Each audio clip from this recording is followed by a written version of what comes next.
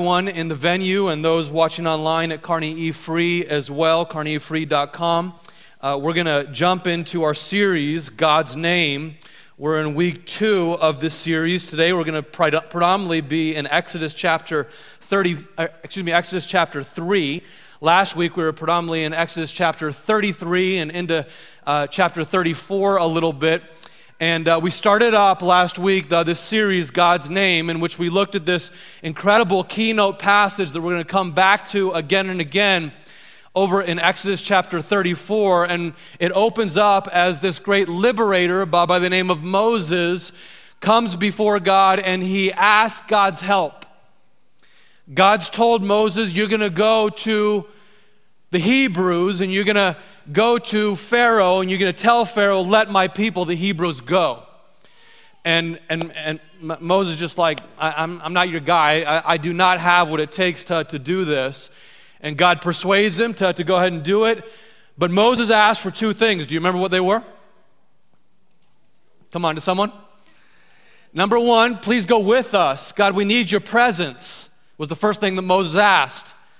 If you weren't here last Sunday, you got to listen to last Sunday's message, not because it was great, but because it sets the stage for the whole series. But he says, God, please give us your presence. If you don't go with us, nothing else will distinguish us from anyone else. It's the presence of God in you, my friends, that distinguishes you from anyone else. It's the power of the Holy Spirit in us that makes the difference. It's not pulling ourselves up by our bootstraps. It's the Holy Spirit in us. The second thing, though, that Moses asked was, God, would you please show me your glory? Can I know more of your fullness? I'd like to know more of who you really are. I already have a relationship with you, but I want to know more of you. And God answers both of those requests for Moses. And then, of course, he leads the people from there into the promised land. But a couple people noted to me last week, either after the service and then also during the week, people pulled me aside and they said, Adrian, it seemed like you have a little extra bounce to your step on Sunday morning. And I did. And I do. For a couple different reasons. Don't need to go into all of them. I'm kind of rejuvenated. I spent a lot of time with the Lord lately, and it's been enriching. But as well, I love to talk about the character of God. I love to brag on God for who he is. I get passionate, I get excited about speaking to the radiance and the glory of God, and hopefully, if God so wills, clearing up some misconceptions that people oftentimes have about the goodness and greatness of God, which hamper our worship and prayer and our witness. So I do feel a little bit extra bounce. You better watch your toes, y'all. Hear me now. What you think or feel about God is not an accurate barometer of who he is. What you think or feel about God is simply not an accurate barometer of who he is.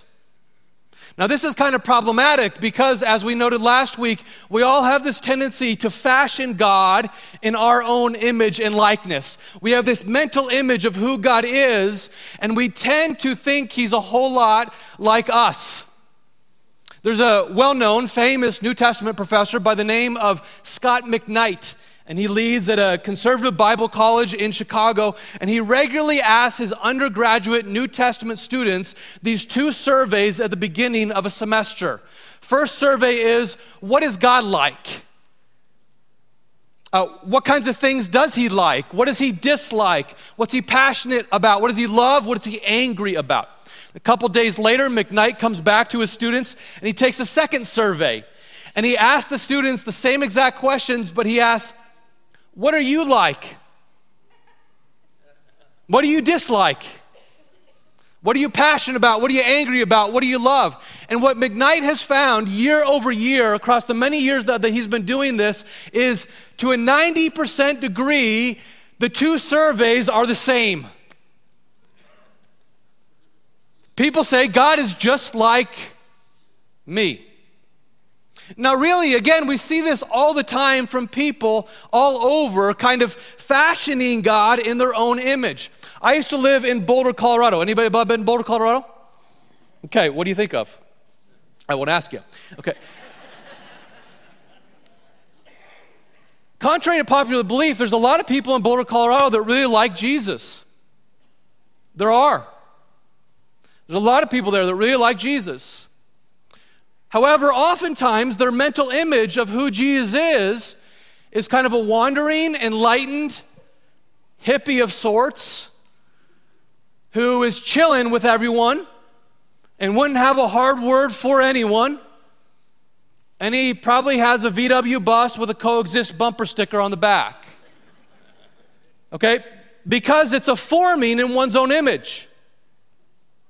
Or you think about like the rabid popularity of people like Tony Robbins or Joel Osteen or many others, though, that I could note, who basically are these self-help, self-actualization, health and wealth gurus. And people who love them really tend to think that what God wants most is our own happiness and health and wealth. Okay, do you see the connection? So these are preachers, so to speak, who give an image of the way things should be, and people who like that image go to them, regardless of whether that's an accurate portrait of God. Or you think of another example, just give one more. There's sadly this church in Kansas, and there's others that go to military funerals and picket and hold up signs. And they go to stadiums and do the same thing, listing out all the people that God hates and all kinds of sins that God hates. And if you look at those people, if you look in their eyes, I've seen them, they're really angry people. So is it any surprise that they fashion a God who is really angry? This just seems to be in us. We want God to be a lot like us. Now, here's how you know that you have created God in your own image. He agrees with you about almost everything. He really loves the things that you love. He really dislikes the things that you dislike. He's angry about the things that you're angry about. And most of all, please hear me now, he's tame. He's tame. He's controllable by you. But I'm just going to say it again, my friends. What you think or feel about God is not an accurate barometer of who He really is. If you're taking notes, I hope you write that down. What we naturally think or feel about God is not an accurate barometer of who He is. Now, I, for one, am so grateful that we serve a God who cannot be tamed. So what we must do is simply receive from Him. Okay, God chooses to reveal Himself to us, and we receive it. And there is kind of a treasure hunt, when it comes to knowing God, that happens across all of life, and that's what keeps the Christian faith so vibrant and joyful, is we continue on that treasure hunt, learning more and more about God across all of our lives. We can always swim in who God is. But it really begins, and we return to it again and again, not with our discovery, but God's revelation. God chooses to reveal Himself to us. He wants to reveal Himself to us. Get that? The God of the universe wants to reveal Himself to you. Exodus 34 is one of those watershed moments in the Bible where God describes what He's like. He starts with His name, and then He proceeds from there to His character. And once again, this is Moses up on Mount Sinai receiving the 10 Commandments of God. My son commented last week after the message, well, Moses actually got 20 commandments, Dad. And that's true, because he broke the first 10, didn't he? So Moses gets 20, we just get 10. He's getting the second set of 10 commandments from God. And he's asked God, can I enjoy your glory and can I enjoy more of your presence? And God says, I'm going to proclaim my name to you. My goodness will pass in front of you. And then our key text for this entire series is Exodus 34. I'm going to read it verse 5 through 7 right now. Then the Lord came down in the cloud and he stood there with him and proclaimed his name, the Lord, which is Yahweh. And he passed in front of Moses proclaiming, Yahweh, Yahweh, 2 times. The compassionate and gracious God, slow to anger, abounding in love and faithfulness, maintaining his love to thousands and forgiving wickedness, rebellion and sin, yet he does not leave the guilty unpunished. Now, friends, this description of God was so significant to the Hebrew people that it was quoted again and again throughout the Old Testament and even into the New Testament as well. I want to give you just real quickly a very, very brief survey of a few of those instances. Psalm 103 verse 8 says this. You'll hear the echoes again in all of this from Exodus 34. The Lord is compassionate and gracious. Now you'll notice up there the Lord is in all caps, and it's probably written that way in all caps in your Bible. Please note this, when you're reading your Bible and you see Lord in all caps, that's the name Yahweh.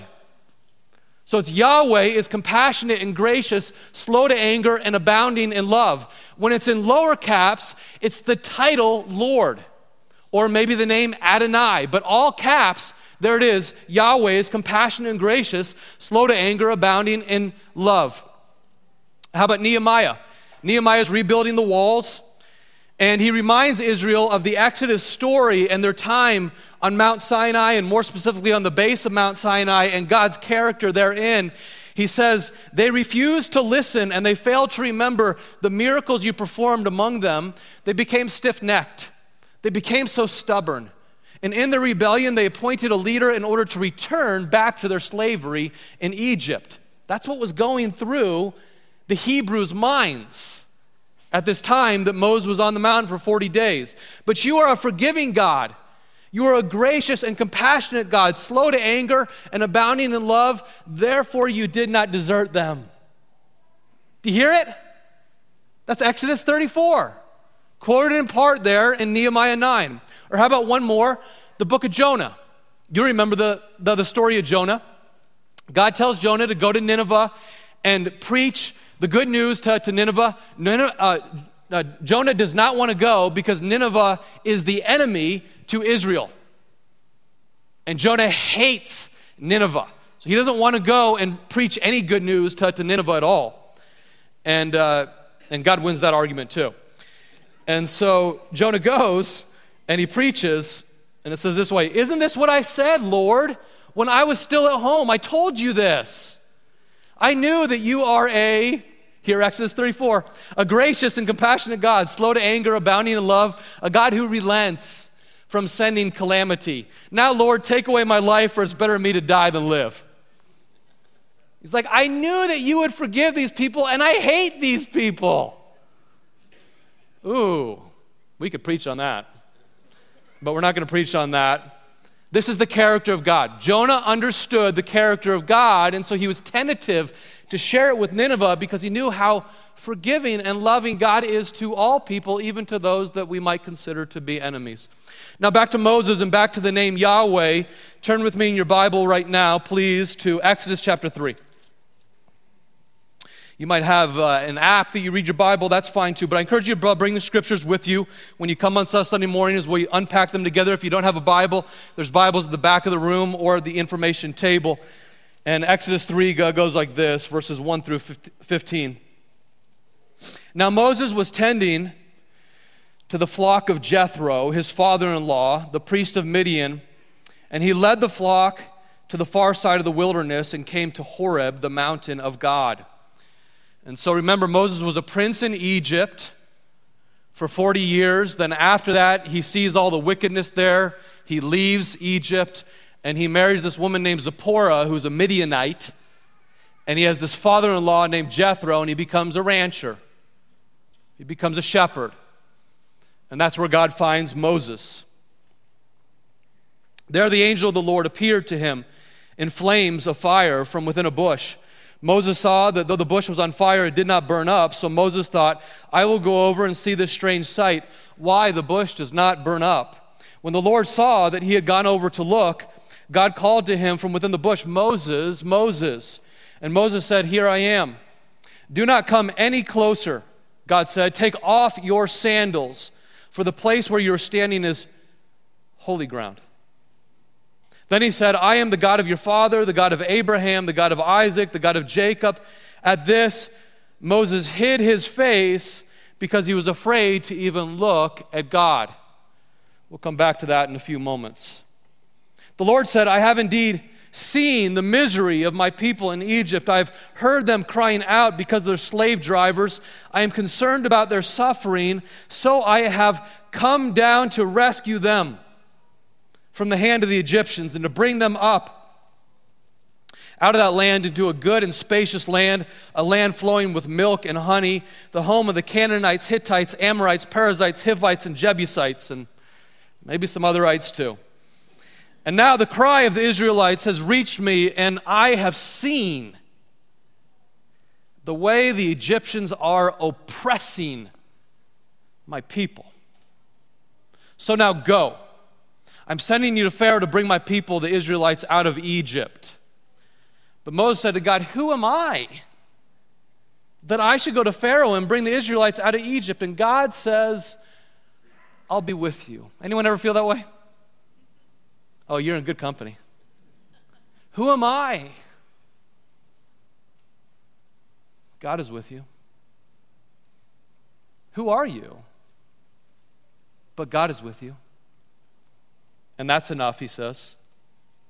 This will be the sign to you that it is I who have sent you. When you have brought the people out of Egypt, you will worship God on this mountain. Moses said to God, suppose I go to the Israelites and I say to them, the God of your fathers has sent me to you, and they ask me, what's his name? Then what should I tell them? God said to Moses, I am who I am. This is what you are to say to the Israelites, I am has sent me to you.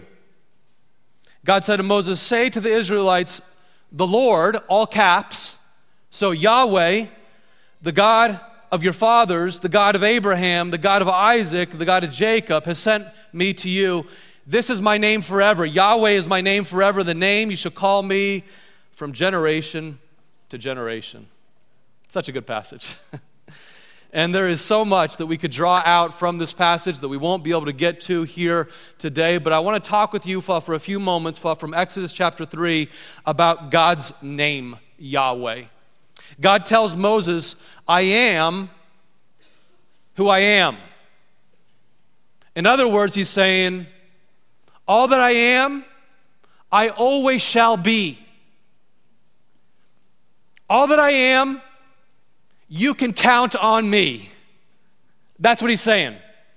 My character, it will not change. I am who I am. I want to give you one point here, though, this morning about God's character, and then one point following that about our response to God's character. Here's the point about God's character. There is no duplicity in God. He is who he is. Let's say that out loud together. In this room and in the venue, please join me. There is no duplicity in God. He is who he is. Have you ever thought that you knew somebody and it turned out you didn't know that person? Like you really thought that you knew somebody and then you read about that somebody on the police blotter. You really thought you knew somebody and then you got a phone call that you didn't expect. You really thought that you knew somebody, but then you heard through the grapevine that they were talking about you through the grapevine. You been there? And if you've been there, what did you feel? My guess is you felt duped. There was duplicity in their character. I thought I knew one of my mentors, and I learned he was actually a cheater. I learned actually one of my friends, who I thought was a dear friend, was a talker. I learned that actually one that I was investing so deeply in was just using me. You've experienced these kinds of things as well. And when you have, you felt duped. Now, God is not like that. I hope you understand this. There is no faking in his character. His character is granite, and it cannot be manipulated. And so when he says that he's compassionate, like it says there in Exodus 3, you can trust he actually feels. God feels. When it says that he's gracious, you can trust that he will treat you better than you deserve. When it says he is slow to anger, that means he doesn't ever fly off the handle. Any of his anger is righteous anger. When it says he is just, that he does not leave the guilty unpunished, that means he doesn't ever wink at sin. Now, in the modern world, when you want to emphasize something, what do? You put it in all caps. Say you're writing a note, you're sending a text, you put it in all caps. You make it bold, you put a couple emojis around it. That's how we emphasize something in the modern world. But in the ancient world, if you were writing and you wanted to emphasize something, you would say it again. In the ancient world, if you were writing and you wanted to emphasize something, you would say it again. Okay, stay with me, take your time. Yahweh 34, Exodus 34. Yahweh, Yahweh. You hear it? My name is Yahweh. Yahweh. Exodus 3. I am who I am. He states it again 2 times in order to emphasize, I am your creator. I am the Alpha. I am the Omega. I am who I am. And I'd like you to know me personally like I did with Moses. Susie and I get the pleasure of leading a Bible study on a weekly basis down at Crossroads Rescue Mission. And it's a wonderful time each week. We were there last week, and as we were leading a study last week, we were talking about some of these very themes. And we asked folks about the experience of pain related to people being two-faced. And everyone kind of agreed that one of the deepest experience of pain that we go through is thinking that you know someone when it turns out you didn't. And the experience of people being two-faced, that they weren't authentic with you. And they were one way in one setting, but a completely different way in another setting. And I'm not casting stones at anyone as I share this. All of us have this temptation to be one person in one setting and another person in another setting, and we should fight that like the Dickens. But we all have that temptation. And so as we were talking about this, we all kind of agreed how wonderful it is that we have one who is not two-faced, but we have a God who is one-faced. Amen? We have a God who is one-faced, that he says that he gives us forgiveness, and we can trust that we are actually forgiven by God. That he gives us eternal life, and we can trust that through the ups and downs in this world, we have eternal life, and nothing can snatch us out of God's hand. That he says he will never leave us or forsake us, and because his character is granite, we can trust he will never leave us or forsake us. He will always be with us. We can count on this, that Yahweh is who Yahweh always will be. Everyone else seems to have some two-face in them, but there is no duplicity in God. Now, Jews were so in awe of this. They were so amazed at the holiness and the integrity and the purity of God, that he was always to be counted on, that they were scared to say his name. So this name Yahweh, the exact pronunciation of Yahweh is actually lost to history. We're not really sure exactly how to pronounce the 4 consonants in the name YHWH. Our best take on it is probably Yahweh, but the Jews of the day were so amazed at God's personal name Yahweh that he would reveal himself to them, and they were so committed to not breaking the second commandment, which was do not take the Lord's name in vain, that they wouldn't pronounce his name. They wouldn't even pronounce it. And so frequently they would refer to God as Adonai, which just means God, or the God of Abraham, or the Lord of our ancestors. But they were fearful of even pronouncing his name. Now, we might think that's kind of excessive, and I do too. But at least they took the creator of the universe seriously. At least they took the creator of the universe seriously. At least they grappled with the holiness of God. At least they didn't think of him as like a tame, cosmic homeboy in the sky. Right? They took it seriously. Because friends, our God is forgiving, but he's also fierce. He describes himself as friend, but he's also a strong Father. He's gracious, but he's also great. He's humble, but he's also holy. He's empathetic, and he's also eternal. He's loving, and yet he's also Lord over all. And so I really hope that you notice what Moses does the two times in these two different passages when he encounters God. The first one here in Exodus chapter 3, he encounters God as he is. Verses 5 and 6, do not come any closer. God said, take off your sandals, for the place where you are standing is holy ground. Then he said, I am the God of your father, the God of Abraham, the God of Isaac, the God of Jacob. At this, notice what Moses did. He hid his face because he was afraid to look at God. He trembles a bit because he realizes he's in the presence of one who is totally other. He encounters God and he trembles. Now fast forward to Exodus 34 and look at Moses' response as God reveals his name and passes his goodness in front of him. Exodus 34 verse 8, basic same response. Moses bowed down to the ground at once and he worshiped. So there's this revelation of the character of God, that he is who he is, there's no duplicity in God, and then there's this response from Moses. Revelation of the character of God and response of worship. And this is our part in the message. Okay, God's part is he chooses to reveal himself to us with no duplicity at all. He is who he is. And us, when we encounter God as he is, we worship. When we encounter God as he is, we respond in worship. Okay, you are the compassionate, the gracious God, slow to anger, abounding in steadfast love and faithfulness, maintaining your love to thousands, and forgiving wickedness, rebellion, and sin, yet you're also just. Boom. Worship.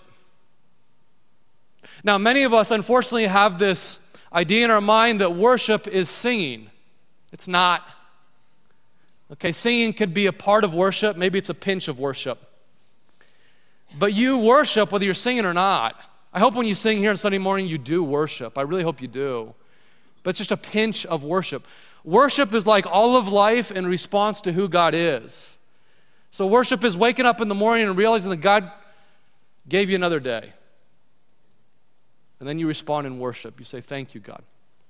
Worship is looking up at the stars and realizing that he's creator, and you worship God. You praise him for who he is. Worship is realizing that God has answered a prayer for you. The God of the universe delights to interact with you. And you stop. You don't just fast forward and keep going. You stop and you praise him. All of life can be worship for us.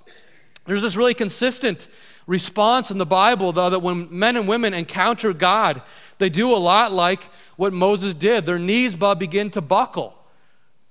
They encounter God and they fall to the ground, or they hide their face, or sometimes they go prostrate. They lie prostrate before God. Other times they just raise their arms. Other times the Bible says someone encounters God and you know what happens? They can't talk. They weep. Or they say, woe is me. I'm an unclean man. and I live amongst unclean people. It's a sense of reverence, the holiness and greatness of God. Like, just think what would happen in your heart if you were face to face with President George Washington, or President Abraham Lincoln, or Martin Luther King. Like, there'd be something in your mind, something in your heart that would say, oh, he's different. Oh man, this is a big deal. 100 times that, friends. Multiply that 100 times, 1,000 times, 1,000,000 times. That's some of the awe that we might feel as we recapture a bit of this, the glory of God, and we worship. Now, I recognize all of this, talking about the glory of God, falling to our knees, hiding your face. It can kind of make you fearful of approaching God. And that's the last thing, though, that I want to communicate this morning, that we need to be fearful of approaching God. He is to be feared, don't get me wrong. He is to be feared because he holds the keys to life and death. So he is to be feared. He's the creator. But also he invites us to come into his presence. He invites us to worship him in joy. He invites us to lovingly relate to him. And then on top of that, as we choose to draw near to God, remember, Jesus himself, who is the great I am, chose to draw near to you and me. He came into this world so that we can relate to him. And he applies the very words that we've been reading here to himself. So we sing this song a lot about the great I am. And here it is in Exodus 3. God says, I am who I am. Who is the great I am? It's Jesus. It's Jesus. So Jesus says 7 different times in the Gospel of John these I am statements. I am the good shepherd. I am the resurrection and the life. I am the true vine. I am the gate. I am the way and the truth and the life. And most notably, he says this as he's tangling with the Pharisees, who are these experts in the law of Moses in the first 5 books of the Bible. And you know what he says to them? He says, I tell you the truth, truly, truly, I tell you the truth, before Abraham even was, I am. And people say Jesus didn't claim to be God. It's comical. It's comical when someone says that. Before Abraham was even born, I am the eternal, the self-existent creator, Yahweh. He's applying Exodus 3 to himself. As he says again and again throughout the Gospels, anyone who has seen the Father, anyone who has seen me has seen the Father.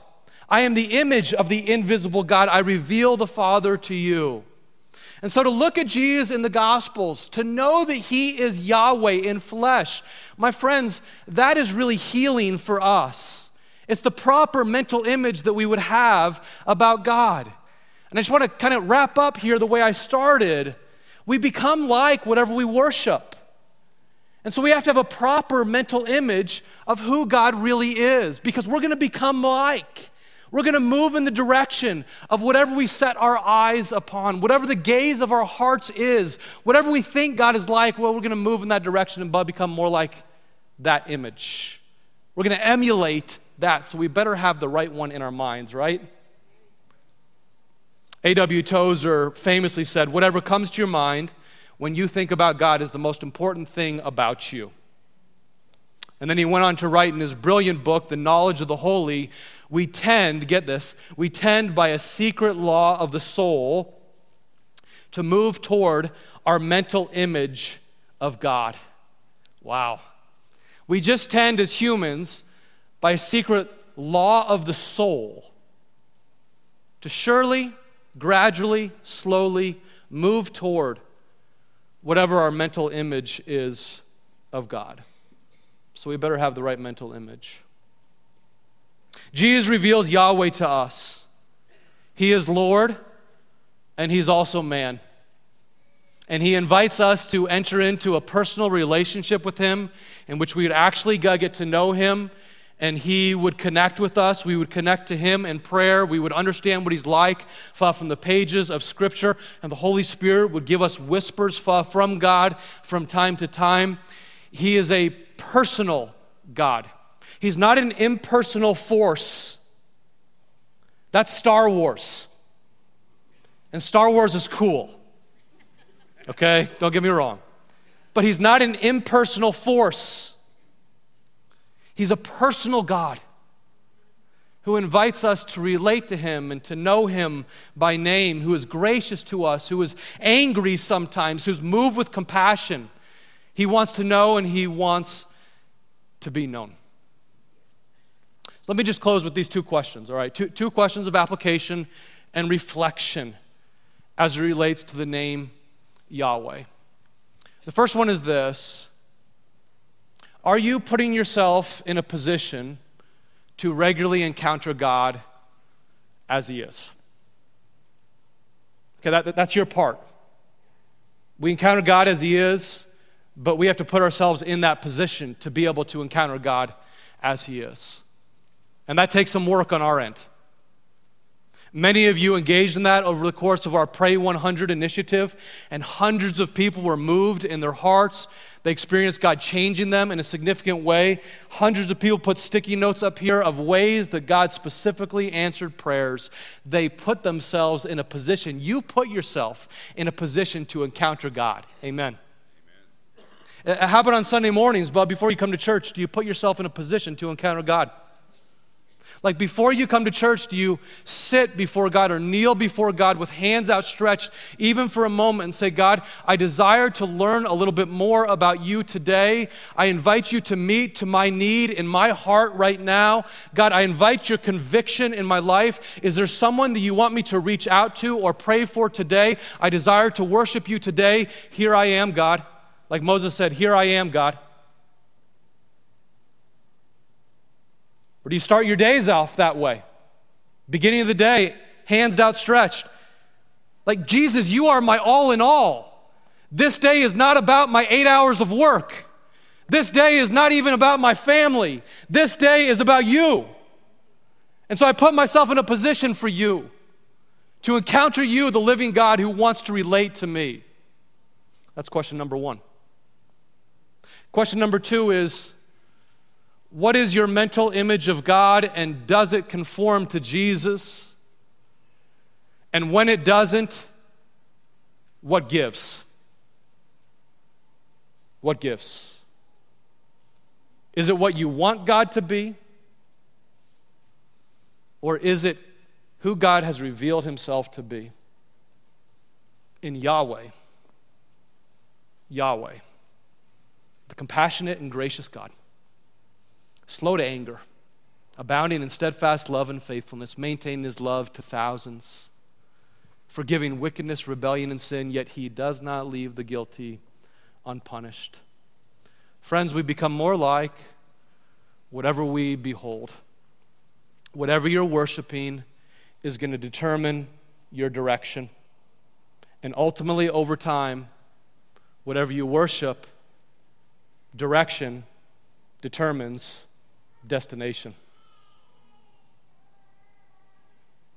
Are you putting yourself in a position to encounter God? And what is your mental image of God? Does it conform to Jesus? Let's pray. Oh, Father, we thank you. We thank you for who you are. Even more than thanking you, we worship you for who you are. We thank you for your benefits. We thank you for your kindness, all the good things you do for us. But more than that, even when you're not doing good things for us, even when we don't have the things that we specifically want, we worship you for who you are. You are worthy of all worship because you have sent your Son, Jesus, who is the image of the invisible God. And in him we see beauty. In him we see the radiance of God. In him we see the perfect human standard, the God-man who gave himself for us and rose again from the grave to give us eternal life. And we know we can count on you, God. We thank you amidst all that we're going through right now, And many of us are experiencing a lot right now. We thank you that we can count on the fact that you are faithful, that your character, it does not change, that you offer us your peace through difficult circumstances, that you will never leave us or forsake us, that you forgive us, that you grant us eternal life, that you grant us spiritual family, that you give us the Holy Spirit. Thank you, God, that you're a giver. Thank you, Lord, for your kindness and your graciousness even to us. May we worship you now. In just these few moments of silence, as we reflect on these questions, we worship you. Put us in a place now to encounter the one true God. Through Jesus Christ we pray. Amen.